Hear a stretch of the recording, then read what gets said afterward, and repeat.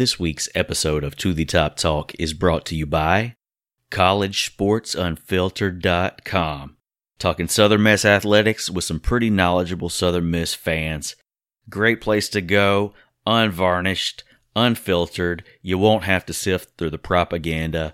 Southern Miss fans, check it out. CollegeSportsUnfiltered.com. Hey, it's Frank Caliendo, and I'll be back in Hattiesburg, Mississippi. Yes, I should have fixed this. Hattiesburg, Mississippi, for the 4th annual Laughs for Life comedic event. Mississippi, of course, home of Morgan Freeman and Brett Favre. August 2nd, might have said that already, and we'll see you there. Hakuna Potato. You are listening to the Top Talk with Jamie Arrington. Thank you, Jamesy. And Jason Bailey. Bump is pretty good. But the reality is, they don't know, man. I've been looking forward to the Top Talk. You know, I have that with myself every night. Every day, anything we do is Southern Miss to the top. What's going on? What's happening? How you guys doing? Welcome to the Top Talk with Jamie Arrington and Jason Bailey. I'm Jamie Arrington. He's Jason Bailey. Take it away, Jason. Jamie, what's happening, man? It's finally good to be back on mano a mano here. You know, it seems like it's been a while. Well, and we have a lot to talk about today. So if this is your first time listening, we're here to give you a break from all of the High Resource 5 propaganda in the mainstream sports media to talk about the University of Southern Mississippi Golden Eagles. Check us out on iTunes, SoundCloud, Google Play, iHeartRadio, and Stitcher. Give us a rating and review. So we've got an episode just chock full of information, thoughts, rambles, rants, and the like. But basically, this is what's going down. We announced a new athletic director last week. You got to hear his press conference on last week's show. We are currently looking for a new basketball coach. Had a tough week in baseball, but we had another sweep in softball. Before we get to all the news of the week, just got to remind you, Laughs for Life 2019. That's going to be our annual cancer benefit show at the Sanger Theater in Hattiesburg on August 2nd. Our headliner this year is Frank Caliendo, the master impressionist. You've seen him on ESPN. You've seen him on Fox NFL Sunday. It's going to be a great time. Also with special guest Keith Alberstadt, who's one of my favorites. So get your tickets now. They're going, but there's still some available. Check it out at laughs4, that's the number 4, life.com. All right, Jeremy. I'll take it. New athletic director announced last week, Jeremy McClain. All right, Jason. The press conference last week, this is somebody we talked about on the show when we were discussing potential AD candidates. We weren't exactly sure that he was going to make the jump from Troy. Not that we don't think that it's a more solid institution than Troy, but just given the finances, we weren't really sure where we were at. But it turns out we are able to pay a little more money. But two, I think this is a place that Jeremy really wanted to be, and I think it's a home run hire. Yeah, and that speech, man, that speech that again, I was so glad that you put that speech on at the end of the last episode, because I wasn't able to go to it or listen to it because I scheduled the Cortez interview right in the middle of that and had no idea. But man, I mean, just how many hot buttons did he hit on during that thing, talking about everybody, you know, having to pull on the rope in the same direction. That speech just felt like a charge to arms, you know, and that's something that we really need. And he's also a kind of guy that's from Mississippi. He was an athlete at Delta State, and not only that, he, as far as the non-high resource 5 candidates and non-high resource 5 experience, I think that you got to have. Like, don't you think you got to be able to run in those kind of circles? You know what I'm saying? Absolutely. Yeah, I mean, I think that's a big part of it, and I think he just dominated the press conference way more than the last guy did. No tears at all, and I could not be happier. I was like you, I wasn't positive that we could land him from Troy. I'd love to say that, you know, our tradition and everything would take over, but let's just be honest. Over the last 10 years or so, it's kind of the same situation. So big pull, huge get, big props to Rodney, and this guy's going to hit the ground running. I think he already has. So, can't wait to see, who he picks for this basketball coach. And I asked Bill McGillis what he thought about the hire, and this is what he said. He said, sensational hire, smart as a whip, great vision, super likable, understands the place inside and out, wants to be there. That good, elite. So definitely a super endorsement from Bill McGillis concerning Jeremy McClain. You know, it's one of those things where you kind of have to give it a little bit of time and kind of see what happens before you can really, truly judge a hire. But this one just has the it feel to it. Seems like we got this one right. And like we've talked about before, I mean, President Bennett, I think he knows that he couldn't afford to whiff on this one. And he put the work in, did the tour and the whole, and the like, and listened to what everybody had to say. I mean, across the country, honestly. And just like I said, I mean, could not have ended up with a better guy for the job. And I feel lucky that we landed with him. So now you got to think about, you know, Jeremy and then, Jeff Mitchell and Morrison. Those three are going to, you know, they have a chance to be around for a while, and we have them all, you know, relatively young. This could be the start of something great again. I mean, honestly, I know that term gets overused a lot, but we could be just at the very beginning of something really special with those three guys kind of running the show. And I'll throw in another name. We spent some time talking to him the other day, but Brad Smith, very impressive, especially when it comes to marketing. You know, so you've got that group together. I think they're all somewhat familiar with each other, and I'm curious to see what they're going to be able to do leading Southern Miss, hopefully, to the top. All right, so just to put this in perspective, so Jeremy McClain is announced at the Trent Lott Center on Monday, April the 8th. So now we're getting into Doc Sadler resigning. This has been a rumor for months. We heard about it a couple months ago, didn't know whether or not to take it seriously, heard that Doc moved into a rental property, and then his good friend Fred Hoiberg took the job at Nebraska. The chatter really started picking up from Nebraska fans and media. Then last Wednesday, April the 10th, the rumors hit a fever pitch. The word was that he was leaving, and then an article comes out from the Sun-Herald where Doc says he is still the coach at Southern Miss. And then on Thursday morning, he meets with the players, gives them the news. After they send out a press release, there's a small press conference with Doc and the new athletic director, Jeremy McClain. Doc denies that he's going to Nebraska, says he might take a year off, and then is announced joining Hoiberg's staff with the Cornhuskers the following day. So that's the timeline of what was said and how it actually played out. Doc basically said that he didn't really think he had what it took to be a head coach anymore. He wanted to just enjoy being a coach, being an assistant coach. Nebraska is, you could tell that's a place that he loved, and you could kind of tell that he was excited to be going back there. Yeah, and I know on Twitter, I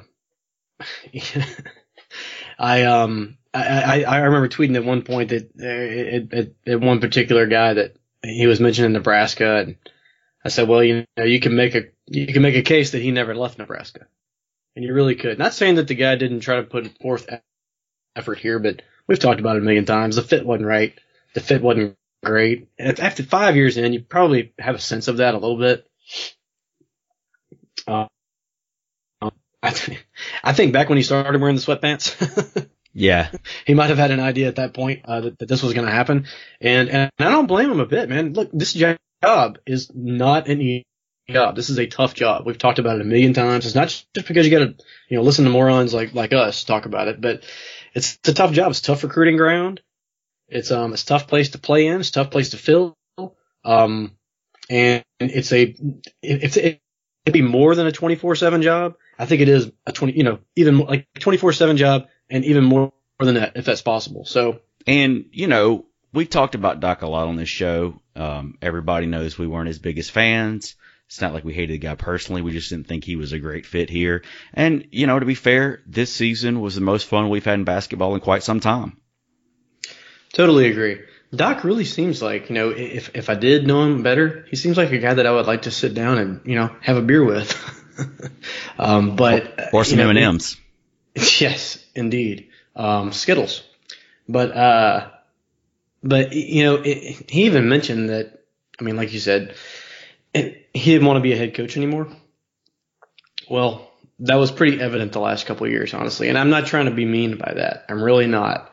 It's not an easy thing to do, and it's good that you can recognize that, right now it's probably better to be an assistant coach, and he loves it up there. They love him up there. Obviously that is a good fit. So not a good fit here is a good fit there. Great. Win-win. I think, if you listen to his press conference, if you take it for what he said, I think he realized that the type of coach we needed here to be successful, we need somebody he's not going to do the engagement with the fan base. He's not going to put the energy into marketing. He's not going to do the things that you need to be done here to be successful. So all that being said, let's talk a little bit about our qualities of an ideal candidate. We've got some tidbits this week. We're going to get into all those. I really feel like interviews are taking place this week, and I think we should have a new coach by the end of the week. So let's talk a little bit about what we want to see out of that coach. All right, I'm gonna go down the list, Jason, and you chime in. All right. The first thing I think we need is a coach that can inject an endless abundance of energy into the program. We need somebody that's going to come in, excite the fan base, excite the players, start getting people excited about Southern Miss basketball again. Absolutely. I would throw in there, words like innovative, gutsy, engaging, passionate, hungry, words like that, man, if you can combine all those, and we've had coaches like that in the past. I know you and I were talking off the air, and you mentioned the word innovative, and that really stuck with me. Well, you think about, you use the word innovative, okay? The coaches that have been successful in the past, you think about that wide open offense that we ran under MK Turk. You think about the defense under Bauer in the 90s, the innovation that came with that. The defenses under Hobson, the innovations with that. Offense under Fedora Munkin. The schemes that Tyndall played on both sides of the ball were not things that we had been doing. So, I think for us to be successful, we can't do what everybody else is doing, nor can we do what has worked 10, 20, 30 years ago. Right. And also, somebody that lives and breathes it, not somebody that's just been around and deserves the shot necessarily, honestly. Someone that, like, if he couldn't be a basketball coach, let's say he had, he tried and could never get his shot. And instead of just hanging it up and doing something else, you found that guy coaching at the YMCA on Saturdays or something. A guy that just, that's what he was born to do. And if he can't do that, he'll just be lost. So that's the kind of guy that I think that we're looking for, and that needs to be hired, because he can. It's going to take so much more than an X's and O's type of guy. And I think that's what we're looking for. It's a lot to look for, but this job is harder than most jobs. So you got to get a guy who's going to be willing to take on that challenge. And there's plenty of guys that are hungry out there. We got to hope that we pick the right one. And that was my next point. We need somebody with the demeanor of being poor, hungry, and driven. We need somebody that's not satisfied by just getting to be the coach here. And that ties into another point of mine. I guess we'll get to that in a minute, but we don't need somebody that just treats this as a retirement job. Absolutely not. Tried and did not work. Another thing that we need that's probably just as important as anything else, we need someone that understands the importance of marketing and fan engagement. And I know that we went under NCAA sanctions a couple of years ago, but if you look at what Donnie Tyndall and staff did as far as marketing and fan engagement, it was unlike anything I'd ever seen around here before. Probably unlike anything you've ever seen, except for possibly Fedora when he first got here. Absolutely. As far as the engagement part, that is a very, very, very, very, very big part of it. And you also got to be able to coach your ass off, right? But you can't have one without the other, in my opinion, for the Southern Miss job. And Tyndall had it, and he had some extracurriculars going on also. But if you can just take your mind off of that for just a second, if everything was on the up and up, then it was the perfect guy for the job. So that's kind of what we're looking for this time around, right? Maybe, the everything that he brought, without all of the extracurricular. So. And I think a lot of people, when we lose a Tyndall or we lose a Fedora, I think a lot of people just gravitate towards the coaches they don't think are going to leave. But personally, and as it's played out over time, stability is not as important as ability. Most of the time, when we hire somebody who treats this as a retirement job, that it does not go well. So I think we need to hire coaches that people are going to that are going to be successful enough that other places are going to want them in the next few years. We don't need somebody that nobody ever wants. He's here. We might make it to the semifinals of the championship game every so often. But I think it may be we may have rotating coaches for a while until we get the program to where we want it to be. But in the meantime, we don't need to just relegate ourselves to people that we think are going to be here a long time. The most recently when we did it back in 2012, we went 0-12. Mm-hmm. Which brings up my next point, because this is all going to tie in together. No retreads. We don't want someone with repeated failure. Obviously. Well, you look at, I hate to go back to Ellis Johnson, but he did not have a very strong record as a head coach with what he'd done in the past. Doc, again, he had a great year at UTEP, and then he just kind of treaded water there, during his time at Nebraska. And when he got here, to be fair, the sanctions came around, but I don't think that made as big of a difference in the outcome as some would like to think. I think we were missing some of the marketing fan interaction. We were missing a lot of energy, Yeah, true that. It's we've mentioned, and as far as the stability goes, it's kind of a give and take there. It really is. If we can get somebody to end up being like a Bauer, like a Scott Berry, would I sign up for that? Probably so. Also, if I could have those 2 years like I had under Tyndall, or if I could have the 4 years like I had with Fedora, or even might throw Monken in there. I'd probably sign up for that as well. Just somebody who's going to pour their heart and soul into it and leave it better than he found it. And, like a Bauer or an MK Turk, it just seems like this day and age, you're not sure if those are few and far between. I will say this. I don't think stability at the coaching level matters to me as much as it does at the athletic director level. I'd like to see Jeremy here for a while. Or, if it wasn't Jeremy, whoever the next guy is, I would like to see that a little bit more stable.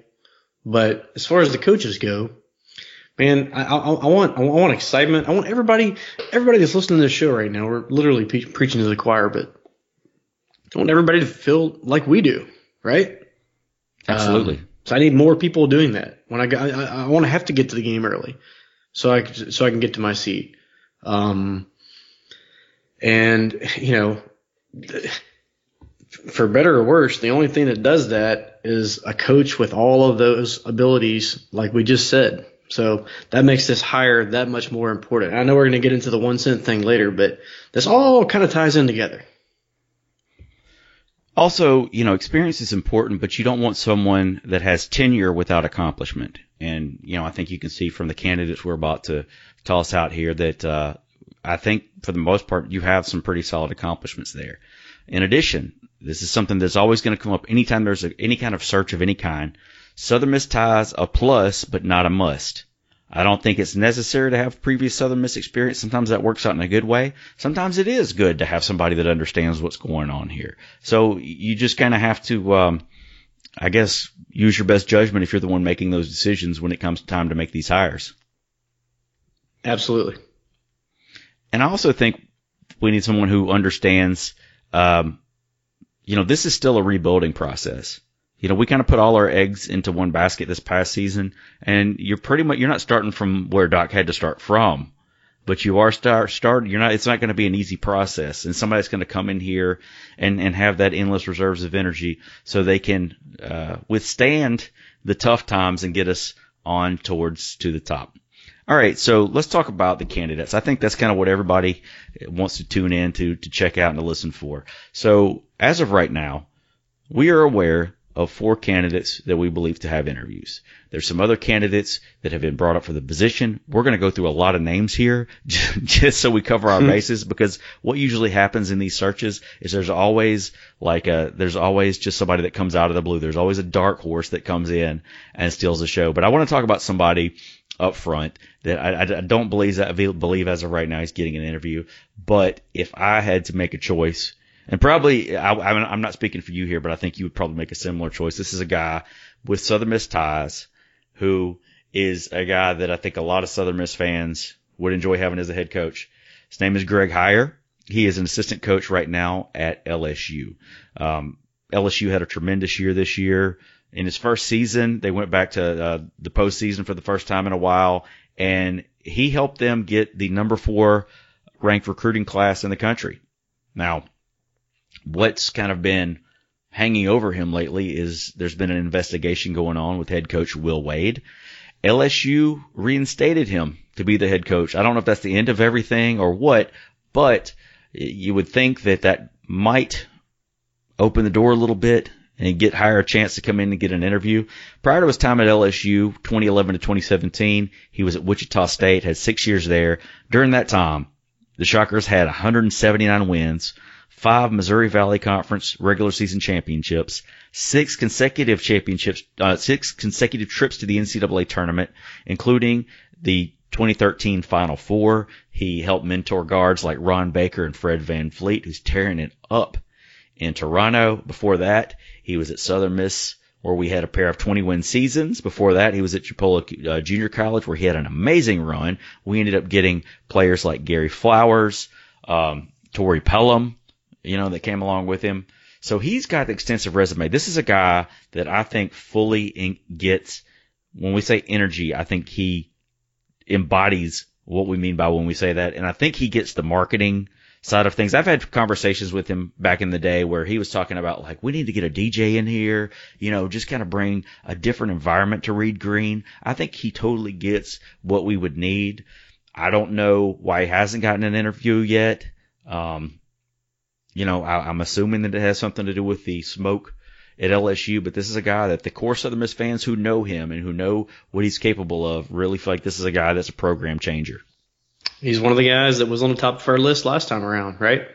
Yes. And when I think about Greg, obviously you think about his recruiting ability, but you also, bright, young, accomplished, familiar, deserving. And he's all about, like you said, he's all about making the games, not just a game, but a show. And that checks a lot of the boxes. The thing at LSU, it's there. And it looks like it got a lot better here in the last 24 hours. And I would not fault anybody for holding, just kind of holding off on that for a second, to let the dust clear and everybody, no charges to be brought and whatever. Just let that whole thing go away. But personally, I just think that it's worth an interview. It's worth an interview. The interview might not mean a whole lot. In the past, we've had people that interview really well. It didn't turn out so good for us. But as far as the names that you want to bring in, sit them down, look at them, stare them in the eyes, and have a talk. Obviously, he would be right there at the top on my list. He's a guy that would hit the ground running. He's a guy that builds relationships. For us to be talking about him, and he's been gone since 2011. It's pretty amazing. And I think there was some chatter about him being the heir apparent to Eustace. For some reason that didn't work out. We hired Tyndall. He heads off to Wichita State and does big things. I don't even think he got a sniff the last go around, and it's just kind of head scratching because, me and you have been in press conferences before. We've been in press conferences or after hires. We usually have a pretty good gauge on what's going to happen. Sometimes it may be uncertainty, but there's times where we've gone to these press conferences and known that the hire was a mistake. And I think that this would be totally different if he got the shot. But hey, that's not for us to decide. If we don't give Greg a shot, somebody's going to, and I have a feeling that it's going to pay dividends for them. All right, so let's move on. A couple more guys that I just want to mention because they have Southern Miss ties, and they've been kind of their name has been thrown in the search through whether it's through media or rumors or this, that, and the other. Steve Shields, current assistant coach at Southern Miss. He was the former head coach at Euler, Arkansas Little Rock, where he made the NCAA tournament in 2011. And also Ross Hodge, a former assistant under Larry Eustace, currently an assistant coach at North Texas. Let's talk about a couple of guys with Mississippi ties. Now, this guy does not have much coaching experience, but it is a name that would definitely bring some attention to the program. I'm talking about Mo Williams, the assistant coach for Cal State Northridge. So Mo Williams played at Murrah High School before going to Alabama. He had a 13-year NBA career, spent time with the Bucks, the Clippers, the Trailblazers, the Timberwolves, the Hornets, and the Cavaliers. He was an NBA All-Star in 2009, and he won an NBA championship with the Cleveland Cavaliers in 2016. So I think this is like his second year coaching. So he doesn't have much coaching experience, but he does have that NBA pedigree, and he's got ties to the area. So I think that's something I'm sure the players would be excited about Mo Williams if he did come on board. I just don't know if the coaching experience is quite there yet for him to get the shot. Probably not. It's nice to have that NBA pedigree, though. And you talk about being a Mississippi legend. Everybody remembers that guy from high school. And if you're, you know, if we're someplace if we're like in Los Angeles right now or whatever, and you're looking for that splashy hire, this might be it. I wouldn't mind. I mean, in the whole list we're going to run through here, I think all of them kind of get a little bit of an endorsement from me, really. I think you got to put together a really good list and then like pick the best from that list. There's definitely some positives to hiring a guy like Mo, but I think it would be more of a splash than some of these other candidates. Other candidates with Mississippi ties, Isaac Brown, he's an assistant coach right now at Wichita State. He's from Pascagoula, played at Perk, also coached at Pearl River. He's got some Mississippi ties, definitely an impressive coach when you check out everything he has to offer. And Stan Jones, the longtime assistant coach for Florida State, also a former assistant at Mississippi State. Now, also there's some candidates that were mentioned that are either interesting or we don't know enough about. Their name was thrown out there, and we just want to mention them just in case. So the first one, Mike Anderson, the former UAB, former Missouri, former Arkansas head coach. The thing about that one, it would be hilarious just to see the look on the faces of the UAB fans if that were to happen. Next, Chris Crutchfield, associate head coach at Oklahoma. Then you have Marvin Menzies, former UNLV New Mexico State head coach. Lee Hill, the head coach at Texas Rio Grande Valley. William Small, assistant coach at Iowa State. Robbie Lang, assistant coach at UCF. And Quannas White, an assistant coach at Houston. Now, this next part of the list, these are names that have been mentioned, but I think you're going to go with me on this, Jason. We would say absolutely not to any of these. All right. The first one is the Detroit head coach, formerly of Indiana, UAB, Texas Southern, Mike Davis. And a good friend of the program, Shane Lott, still remembers his beef that he had with Mike Davis as a member of the Larry Loonies back in the day. So I think that's a guy that I don't think Southern Miss fans would have any interest in. Yeah, let's not go that direction. And we've talked about it on this show before, but I personally saw him get up from a post-game radio call when he was the head coach at UAB and tried to go into the stands to fight a Southern Miss fan. So, yeah, the guy, he was exciting to watch when he was playing, and he was fun to root against when he was at UAB, but he's an absolute psychopath. So let's not go that direction. Yeah, and if you look at his coaching record, not too terribly impressive as of late. The next name that was thrown out there, and I don't know why, Tim Floyd. If you know a little bit, I mean, Tim Floyd has the Hattiesburg ties, obviously, but it's like when he comes around, he kind of feels like he owns the place, and he stepped on some toes under the Hammond administration. If you don't know about that, let's chit chat about it sometime. But also, he has not had a very successful record in Reed Green Coliseum as well. I can't for the life of me understand why people. I don't know what's so endearing about Tim Floyd. I don't get it. All he does is back me every time they come. Every time they come to town, like this place should be Reed Green should be filled up. People at Hattiesburg should be embarrassed. These are like actual quotes that he's made, And it just, I don't know, it falls on deaf ears or something. I don't know. It doesn't fall on deaf ears here. Tim Floyd need not apply. He lost his credibility a long time ago. Another name, John Brady, former LSU Arkansas State head coach. Yeah, we're just not looking at retreads right now. Andy Kennedy, former Ole Miss head coach, same thing. And then Ed Conroy, assistant at Minnesota, former head coach at Tulane. Yeah, certainly not him as well. So that concludes our list of absolutely nots. Although I have one that I kind of would add, but he's kind of been a little more serious of a candidate.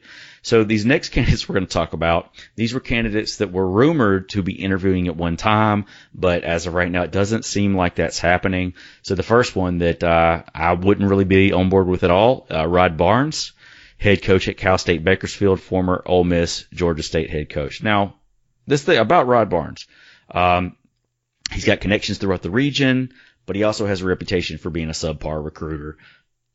Then you have the stigma of hiring an Ole Miss retread, not to mention the history there, the battles that he used to have with some of the Southern Miss players back in the 80s. You know, that's a whole other story in itself. It would almost be disrespectful to hire somebody like him. But he has had some success. Most recently he's been at Cal State Bakersfield. He took them to the NCAA tournament in 2016 after winning the WAC title. Before that, he was Georgia State. Record not great, but the situation at the school at that time was kind of a mess. And then when he was at Ole Miss, the highlight of his coaching tenure there, he took Ole Miss to the Sweet 16 in the 2001 NCAA tournament, and he was named SEC Coach of the Year and Naismith Coach of the Year in 2001 as well. Just would not get. Just the energy would not be good. No, I totally agree. And I don't, outside of him coaching at Ole Miss or just being a Rebel in general, I really don't have a huge problem with the guy. I remember when I was doing my student coaching at East Marion, he actually came to East Marion to do our athletic banquet. He gave a speech at the end of the banquet, eloquent. And just, took the time to come back and do it. And so I think he's a good man. In no way do I feel like he's the kind of guy that I think that we need right now. You use the term retread. I just use the term, I just like a new face, kind of like in politics. Sometimes I just want to vote for the next guy because you've been there for a while, right? So yeah, I have no problems with the man whatsoever. Just not sure that I would put him at the top of the list of the people that I would hire if I was in that position, just because of all those reasons. If you hire Rod Barnes and you don't talk to Casey Fisher and you don't get Casey's blessing on that one, something's wrong. The next coach we're going to mention is a coach named Jerome Tang. He's the associate head coach at Baylor. He's been an assistant coach at Baylor for the past 16 seasons. Had quite a run there. A lot of success during his tenure at Baylor. Since his time there, they've had 8 NCAA appearances, 3 NIT appearances. One of those was an NIT championship. On the flip side of that, no college head coaching experience. And also you have to wonder, coming from a place like Baylor, would he be able to handle the lack of resources here? Now, he was rumored to be interviewing, and now it is rumored that he is not in the mix. But I just wanted to mention him as someone that kind of had a little bit more of a serious chatter about him than the others. Sure. I mean, I think ties to the region are pretty big. And, it's the name that I'm not sure he would have had much of a shot anyway. I mean, he's got some guys he sent to the NBA. I mean, he's definitely been a stout coach. I just kind of feel like there are some stronger candidates right now. Now, we joked about this earlier on social media, but if we could have co-head coaches with Clarence Weatherspoon and Jerome Tang, Spoon Tang, who would not be on board with that? It'd be great. It would be great. You could have one sign. Think about that. We could even bring back the netheads, but you could have one sign with Spoon, and I could have the sign with the Tang.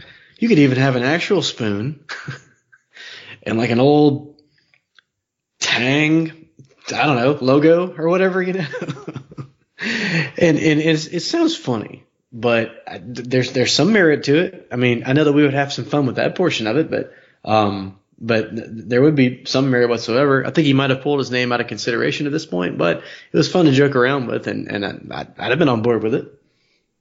Oh yeah, absolutely, absolutely. But that brings us into our first candidate. Our first, I won't say serious candidate, but these are the candidates that we think are getting interviews. First one, Clarence Weatherspoon, assistant coach at Southern Miss.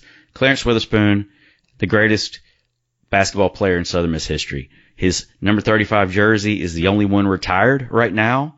He's second all time in points with 2,130, and he was the 9th pick in the 1992 NBA draft going to the Philadelphia 76ers. He set a rookie record with 1,290 points, and also sophomore year had 45 double-doubles, the 7th most in NBA history. Had a 13-year NBA career with stops in Philadelphia, Golden State, Miami, Cleveland, New York, and Houston. He's a legend. He's been back on Doc's staff since 2016, so the past 3 seasons. He's been an excellent recruiter.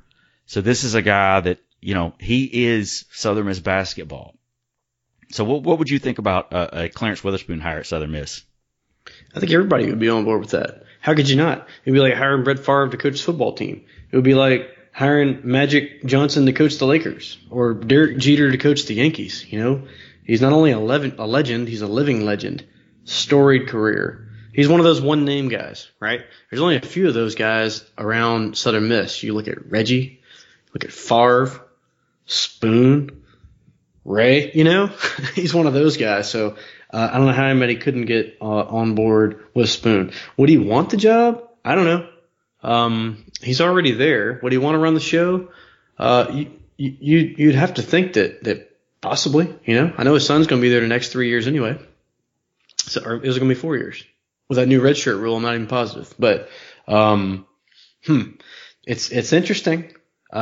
Let me ask you this. Do you think you'd rather have Spoon as the absolute head coach, or would you have Spoon in the same role that he's in right now, just with a more engaging head? Like, if you're the head coach that came in, would you want Clarence Weatherspoon to be your number 2, like be the associate?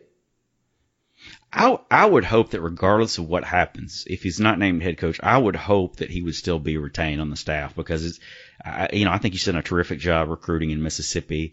I mean, his presence there is something that's pretty powerful. I mean, it was awesome just to see him on the bench before he was a coach. You see him across the way on the baseline there.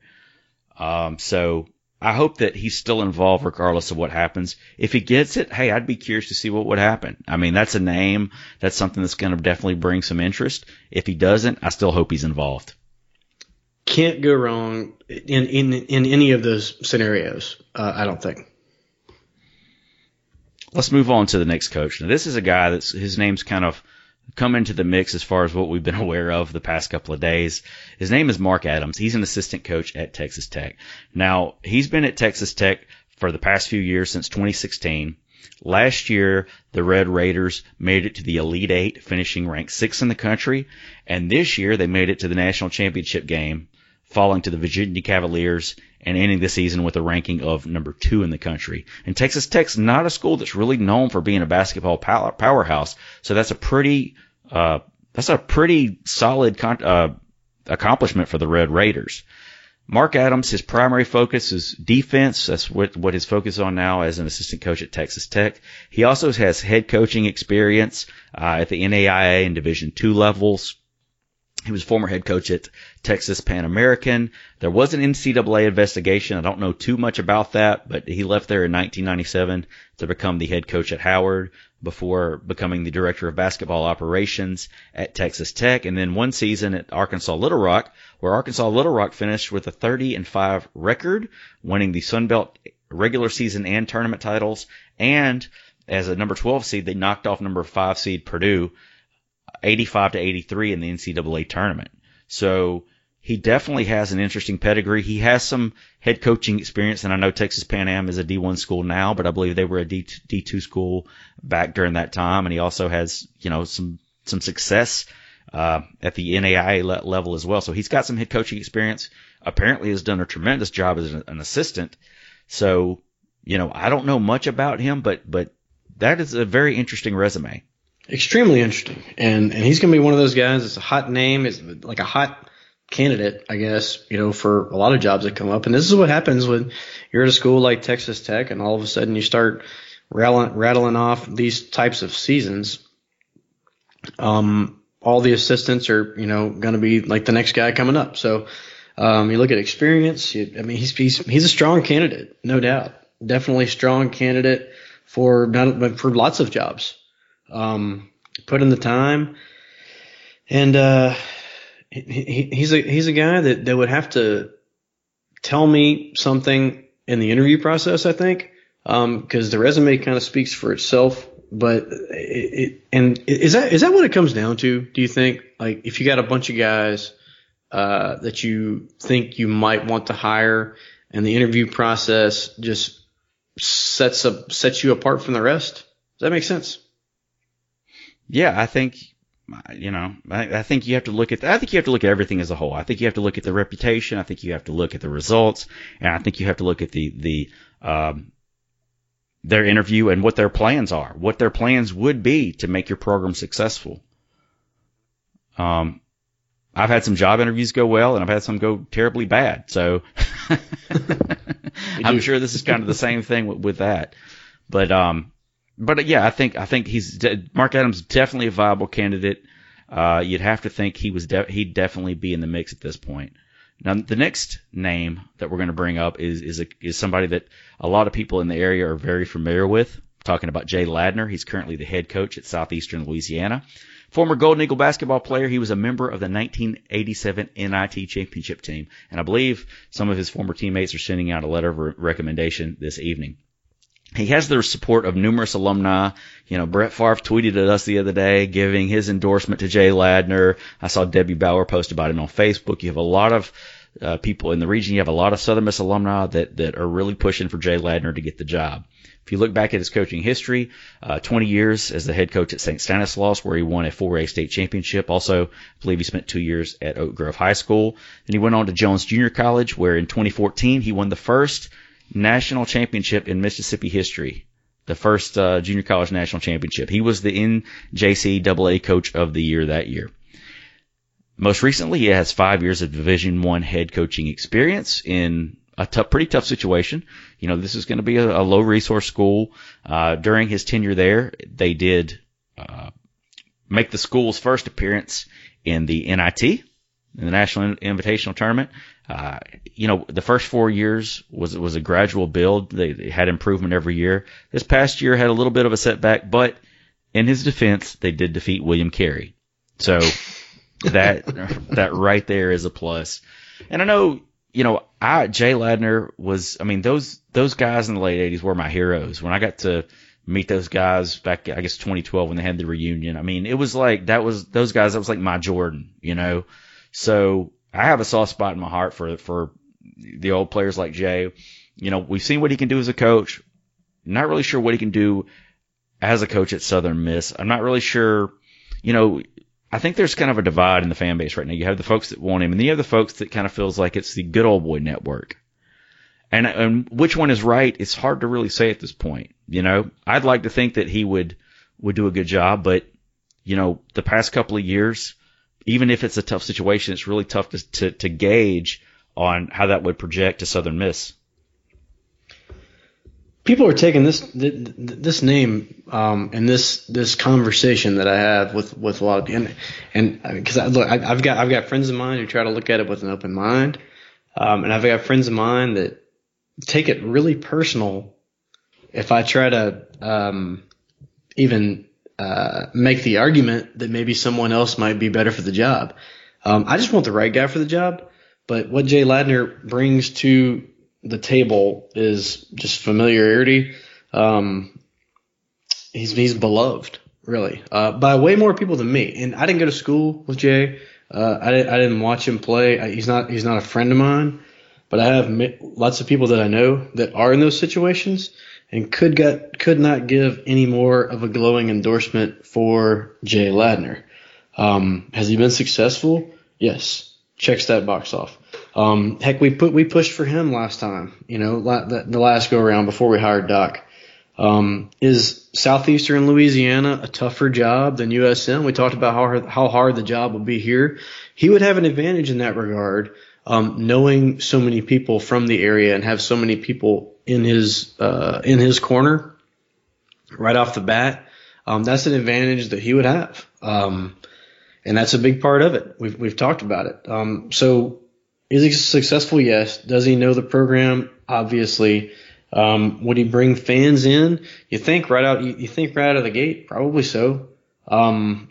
He's been in a situation similar to USM. I mean, you have to think that he's a serious contender for the job. I don't think even he would say that it's just, hey, don't interview anybody else. But I mean, it's not like I would be disappointed if we hired him. I would be ecstatic if we hired him, just like I would be ecstatic if we hired Greg, or some of these other guys we're going to talk about. But Jay Ladner checks off an awful number of the boxes, and also, you know, I think that if he got the job, I think he would put in the time and the effort in doing everything to the best of his ability. Not that anybody else wouldn't, but I would think that he wouldn't want to let us down, right? He wouldn't want to. I mean, these people that are sticking their neck out for him, I think that he would just go as hard as he could possibly go, and we would get the most out of him just for the simple fact that that he just wouldn't want to let Southern Miss down. And two, you know, outside of maybe Spoon, I mean, him and Spoon, they love Southern Miss. You know, those are guys that, you know, if they do well, if they do really well, I'm not sure that those are guys that would leave. Now, on the flip side of that, if something happens and they don't do well and you have to move on, that's a really tough situation. So you would hope that they, you know, if either one of them get the job, they come in, they dominate, they take it to another level, and they become that Jeff Bauer of basketball or that MK Turk of basketball that we hadn't had in quite some time, you know. But, you know, definitely I think Jay is certainly a serious contender. No surprise that he's in the mix of the ones being interviewed, and it'll be interesting to see how it plays out. We got one more candidate left to talk about. And this guy is very intriguing. If I had to say who I thought would probably walk out of here with the job, I'm going to go with this guy right now. If Greg Heiar was in the mix, I might be a little more confused right now, and maybe he'll get there. But if not, Dennis Gates, an assistant at Florida State University, he was up for the Cal job, which was his alma mater, and more recently he was up for the Troy job. So he has a little bit of familiarity with Jeremy McClain. I think Jeremy McClain was really high on this guy, and I don't think it took very long for him to get on this list of candidates that were going to be interviewed. Has a reputation of being an excellent recruiter, great with the kids, great with the families. Came up in Chicago, bear down. Then he played at Cal, and then he worked as a coaching assistant under Alvin Gentry, who's the head coach of the New Orleans Pelicans, while he was at the Los Angeles Clippers. The cons to this hire: no head coaching experience, and two, even though he spent some time at Nevada and Northern Illinois, will he be able to handle the lack of resources that he would have here? You look at some of the schools that he was at in the past. He was assistant coach at Marquette, Cal, Northern Illinois, Nevada, and most recently Florida State. And if you look at his tenure during Florida State, they, let's see, 2011, 2012, NCAA East Regional third round ACC champions. Next year, NIT first round. The year after that, NIT semifinals. Had kind of a little bit of a down year that year, but they defeated number 23 Miami. Then in 2015, 2016, NIT second round. 2016, 2017, second round of the NCAA tournament. 2018, NCAA West Regional Finals. And then this year, 2019, they went 29-8, 13-5 in the ACC, and lost to Gonzaga in the Sweet 16 of the NCAA tournament. He's known as being a solid recruiter and a great coach. Some of the players that he's coached gone on to the NBA, notably Jonathan Isaac of the Orlando Magic and Malik Beasley of the Denver Nuggets. So this guy's a very intriguing candidate. He kind of feels like if you're going for the young guy with the energy, a guy that can relate to the players, a guy that is probably going to be somebody you're going to have to replace in a few years, but that's going to be a good thing. I think he checks a lot of those boxes, and doesn't necessarily have the familiarity with Southern Miss, doesn't have the head coaching experience, and you know, more recently he's had some access to some resources. But I think I read an interview where he was talking about how they've kind of had to build Florida State up. They didn't really have that program. They had to work on the facilities. They had to work on building the program there. So he may have a little more experience than we give him credit for in that regard. I had no idea who this guy was until you told me about him earlier today. And then you sent me that video that Florida State put out. And that was some powerful stuff, absolutely powerful stuff. And in that video, but you could, everybody that they talked to, they talked to a bunch of the players, and a bunch of the they love the guy, love him like a father. And you talked about recruiting. The amount of players they've been able to put into the NBA as of late is remarkable, and even the head coach mentioned that it's pretty much because of Gates. So I think he would take recruiting to an entirely different level, and I don't think that he would mind having to build it up. I think that it would be a plus if somebody like Spoon was around. I think he falls into that category of being young and innovative.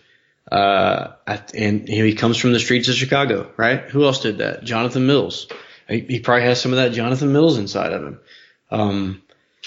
And again, granted, I've known about this guy for about an hour, but I've done a little research, and he's another one that if we hired, I would be fired up about anybody. I think I'm running on 12 straight years now of basketball tickets. So I've seen a lot, and I've been in school before that. So I've been going to these games for a while. There's lots that I loved about every single one of our coaches. Well, almost every single one of our coaches. And this guy seems like the kind of guy that I could get behind, right off the bat. And I would have no problem at all if it came down to hiring Gates. And to be same. I mean, I think he's going to make a tremendous hire from somebody at some point. The lack of head coaching experience probably hurting him at this moment, but that being said, I think he'll get his shot, and I think he'll be successful at it. Now, that being said, I really don't have a problem with any of the four candidates.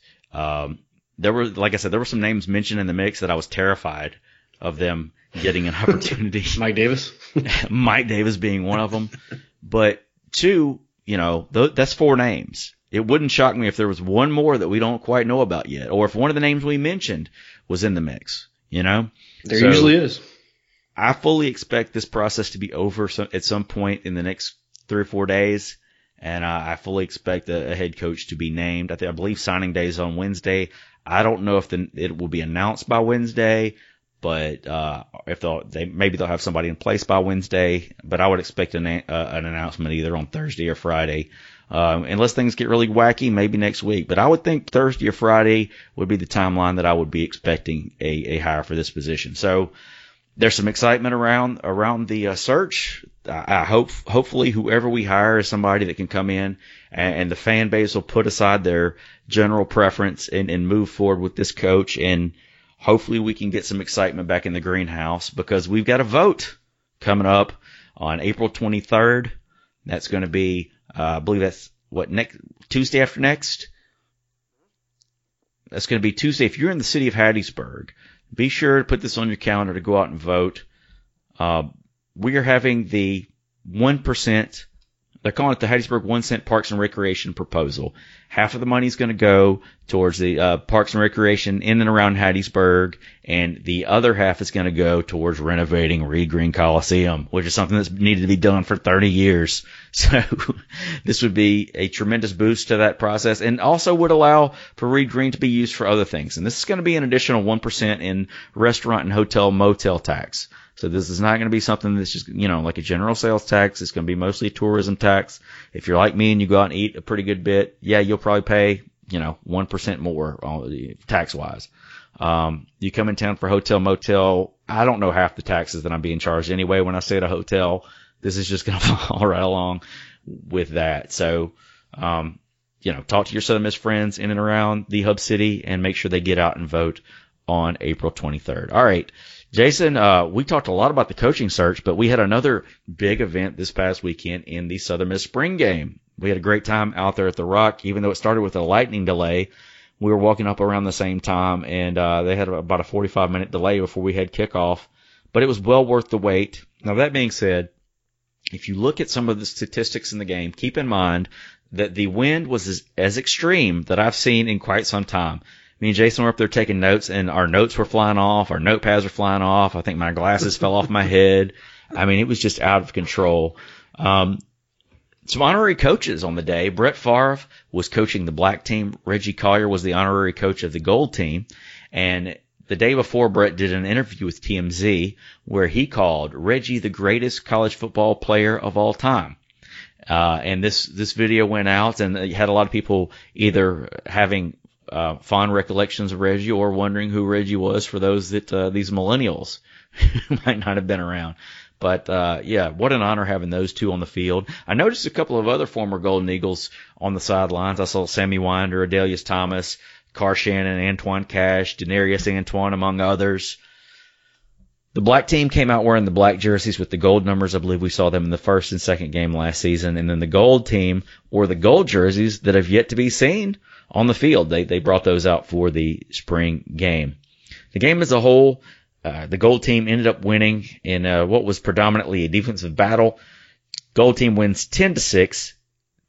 Now, let's talk about Tate Whiteley, because I know this is a guy that you really like. Tate Whiteley was 9 of 15 for 203 yards with a 64-yard touchdown pass to Trevor Terry. He also hit Neil McLaurin on 2 absolutely ridiculous jump ball catches, 33 and 44 yards.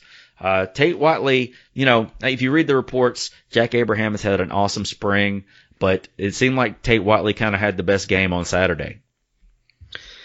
Tate's a guy that, you know, he's how would you describe Tate? I think he got thrown into the mix last year, way before he probably should have. But Tate is a guy that if you can say nothing else about him is that he's just not scared of anything. He's an athlete. he is an athlete. But he threw a bomb. I mean, wind dated as it might have been, because he was going from south to north right there. But I bet the ball was in the air for 50 yards. There was a time last year where I wasn't sure that Tate could throw the ball 30 yards in the air. So I think he's done a little bit to get his arm strength, and you know, he's got some bounce back there in the pocket. I know that people talk about it all the time, where you want to have a guy that if something breaks down, how's he going to react to it? That is what he has in an advantage over Abraham. Now, the flip side of that is, if you do your best when something breaks down, why is it always breaking down? And that's where Abraham, I think, kind of has the advantage, where he's more the polished pocket passer.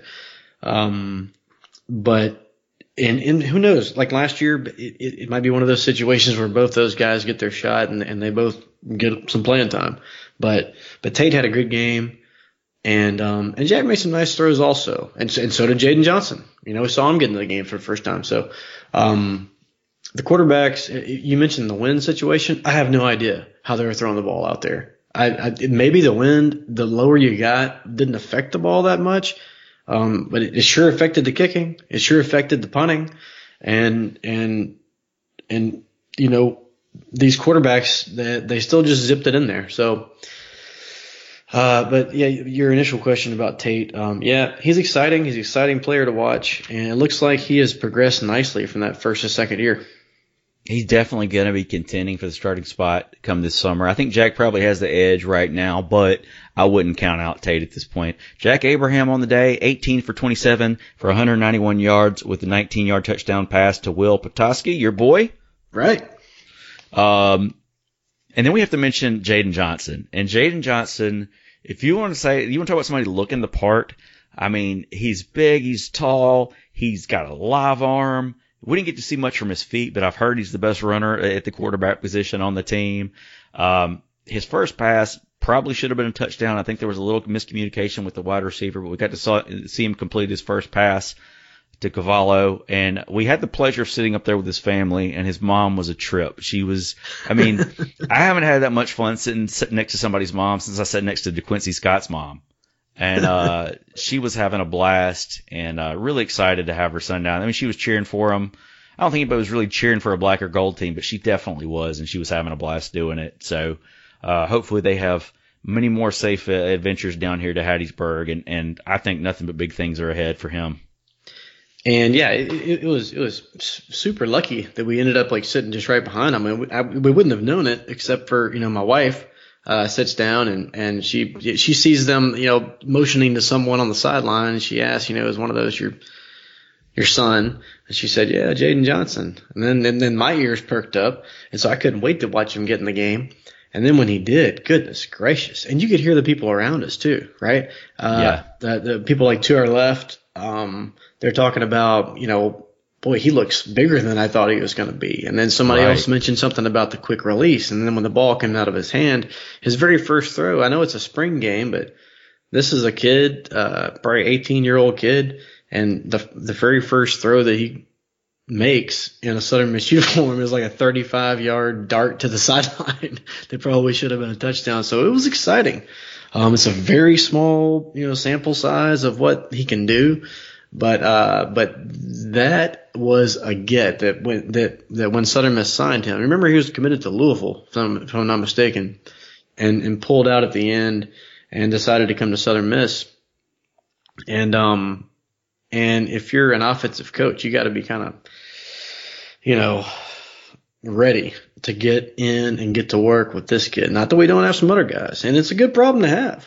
We just talked about 3 totally different quarterbacks, and I like every single one of them. So you've seen in the past where the years have gone along, and we needed that quarterback. Look at Tate last year, right? Tate had no business. Probably thought he was never going to get into the game, and then we had some issues on and off the field. We had some injuries, and here you go, Rook. Get out there and see what you got. So. You can never have too many quarterbacks, and you can never have too many good football players, and he's both of those. And another thing to take into consideration, and with most of these spring games, you don't have your first string offensive line together. You've got it kind of, patched between the different strings, and usually the strength of the offensive line is kind of their familiarity with each other and how they play together. And you didn't really have that. You had a lot of players out on both sides of the ball for various reasons, mainly injuries and the like. I think the vast majority of them are going to be ready to go by summer camp, but this is more depth than we've had in quite some time. And even with the true freshmen playing on the offensive line, I mean, you still got to see enough to say, well, these guys are going to be really solid one day. Some of the other guys, I didn't really get into the rushing stats because the rushing, for the most part, was kind of a wash. Not really the fault of the backs. They made some good runs, some good cuts, some good catches. It just the more exciting plays on the day were from the receivers. That 64-yard pass to Trevor Terry was in stride, and TT took it all the way to the house. I mentioned Neil McLaurin earlier. That's a guy that's come a long way. He was a little banged up last year. We got to see flashes of what he could do, but I mean, we haven't had a guy that can go up and get those jump balls since Corey Robertson, and it's something that we sorely missed last year. Jordan Mitchell, another guy, 3 receptions for 59 yards. Tim Jones had a solid day, so that's not even the entire receiving core, but I think that we had they looked impressive for what we did have on the field. All this aside, if I was going to pick a player of the game, if you had one player where you said, okay, who's going to be the MVP, the pick would have to be Trey Davis. And I use that word pick loosely because he had 2 of them. He had 2 interceptions on Saturday, the second one being the one that clinched the game for the Gold team. Now, this is after Trey Davis sat out the entire 2018 season after injuring his neck in practice, which I don't think they were sure if he was ever going to play again. Then he comes in, he changes to the free safety position, and he goes out in the spring game with 2 interceptions, pretty much still in the day. So, I mean, his story, great kid. It was really amazing to see him get out there and do what he did. And I'm definitely looking forward to big things out of Trey Davis in the future. Yeah, man, couldn't agree more. I'm glad that I was reminded of his ability and of him in general. And boy, the sidelines and even the people in the stands couldn't have been more excited. And for as low scoring as it ended up being, that was a super exciting spring game, wasn't it? Oh, yeah, absolutely. It was fun. It was more fun than, there's been some that have just been snooze fests the past few years, but this one was, you're very interested to see what was happening. And the players were, I don't know if we've had them amped up like that in quite some time. They were talking trash the whole game. They were having fun. They were flying around to the ball.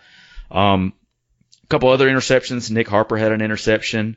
And then Taj Jones, another guy that played just a couple of games last year, got injured, but he was all over the field in this game. He had an interception. He almost had two.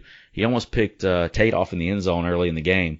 But secondary was pretty stout. We had we got to see some of the newcomers for the first time. TQ Newsome, he got in there. He looked good running the ball. He got his bell rung one of the plays, and then he got right back up, ready to go again. I mean, he's a big old boy, big-bodied running back.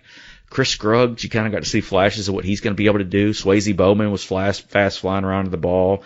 Then you had some of the returners like, Nick Dawson's a guy that's coming along. He got a sack in the game the other day. Taj Sykes looked pretty solid plugging up the middle. Ty Williams at corner as always. Hayes Maple. So, I mean, you got to see some of this, some of the young talent and some of the returning talent. And, I mean, I don't know how if you know football and you knew, okay, this is the situation with the injuries. This is the situation with the different strings being mixed up. This is the situation with the linemen not playing together. Taking all that into consideration, you couldn't help but be encouraged when you left out of the game on Saturday. Man, there was some serious quickness off the defensive lines, and like you talked about the offensive linemen earlier. Those guys are humongous, and there's plenty of them. That was cool. And the other best thing that I liked about going into this game, I wanted to look at our offense, and me not knowing just a terrible amount about football. I mean, I watched a lot of football, but I never coached football. I never played football. But I wanted to see if I could tell a difference in what our offense is doing versus last year. And I could definitely see that. The up-tempo was back. The check with me, get up to the line, then check with the coach. That's back. Kind of like it was with Fedora and a little bit with Munkin. So those are all things that were identifiable, and the energy level, as you mentioned earlier, was through the roof, and that was such a positive for me. And because I mean, look, the offensive staff, how long has Buster been here? 2-3 weeks? I think a little longer than that. I mean, they've been practicing football for 2 or 3 weeks. Yeah, so they're picking up on it. You can definitely tell, even someone like me can definitely tell there's a difference, and I liked it. So that was cool. Well, we've rambled for quite a bit, but let's touch on baseball and softball before we get out of here. All right, the baseball team this past weekend at FIU. We're going to run through this really quick because Friday was no good. Friday we lost the game 6-4, had 18 strikeouts offensively, inexplicable. Lost the game Saturday 16-6. Mind you, FIU is not that good so far this season, but baseball is baseball. And if you are going to lose those first two, you want to come back on Sunday and at least get a victory. So that's exactly what we did. Came out Sunday, won the game 15-7, a very nice bounce back. So as far as the Conference USA standings, that puts us in, we're still in second place in Conference USA, 11-4 record overall, 11-4 record in Conference USA, 21-12 overall. FAU currently in first place at 12-3, and if I'm not mistaken, Louisiana Tech, who is on fire, just took 2 out of 3 from them this past weekend. So thank you to Louisiana Tech.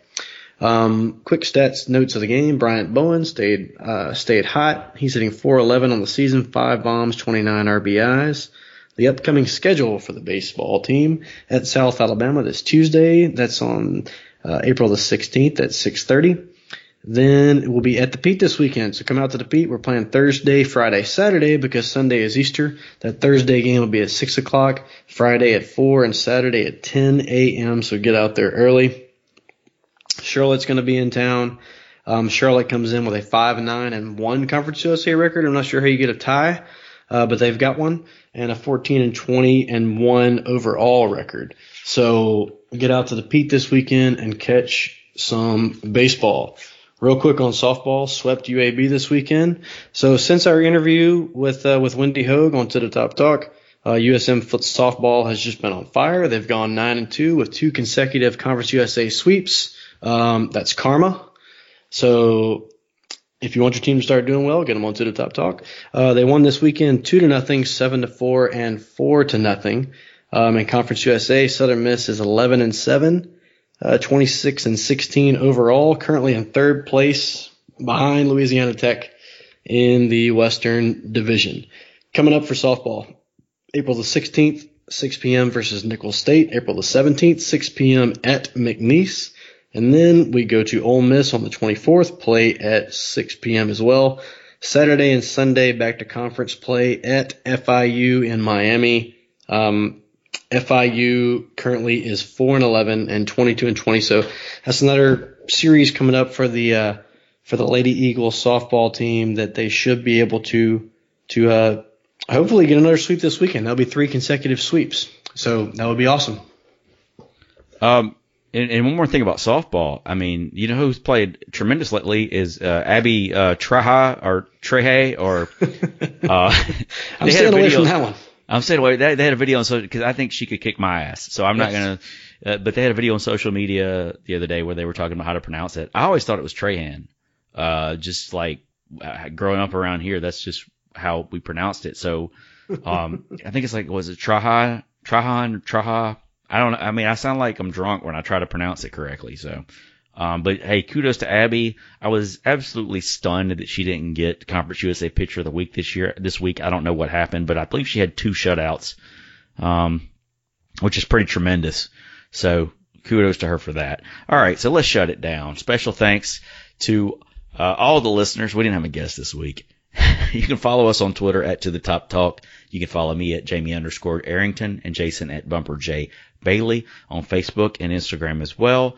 Got to give some shout outs to our friends at College Sports Filtered and Drew Wick. Jason, you got some shout outs? A few shout outs here real quick. Kathy Cawthon, saw her at a softball game about a week back or so.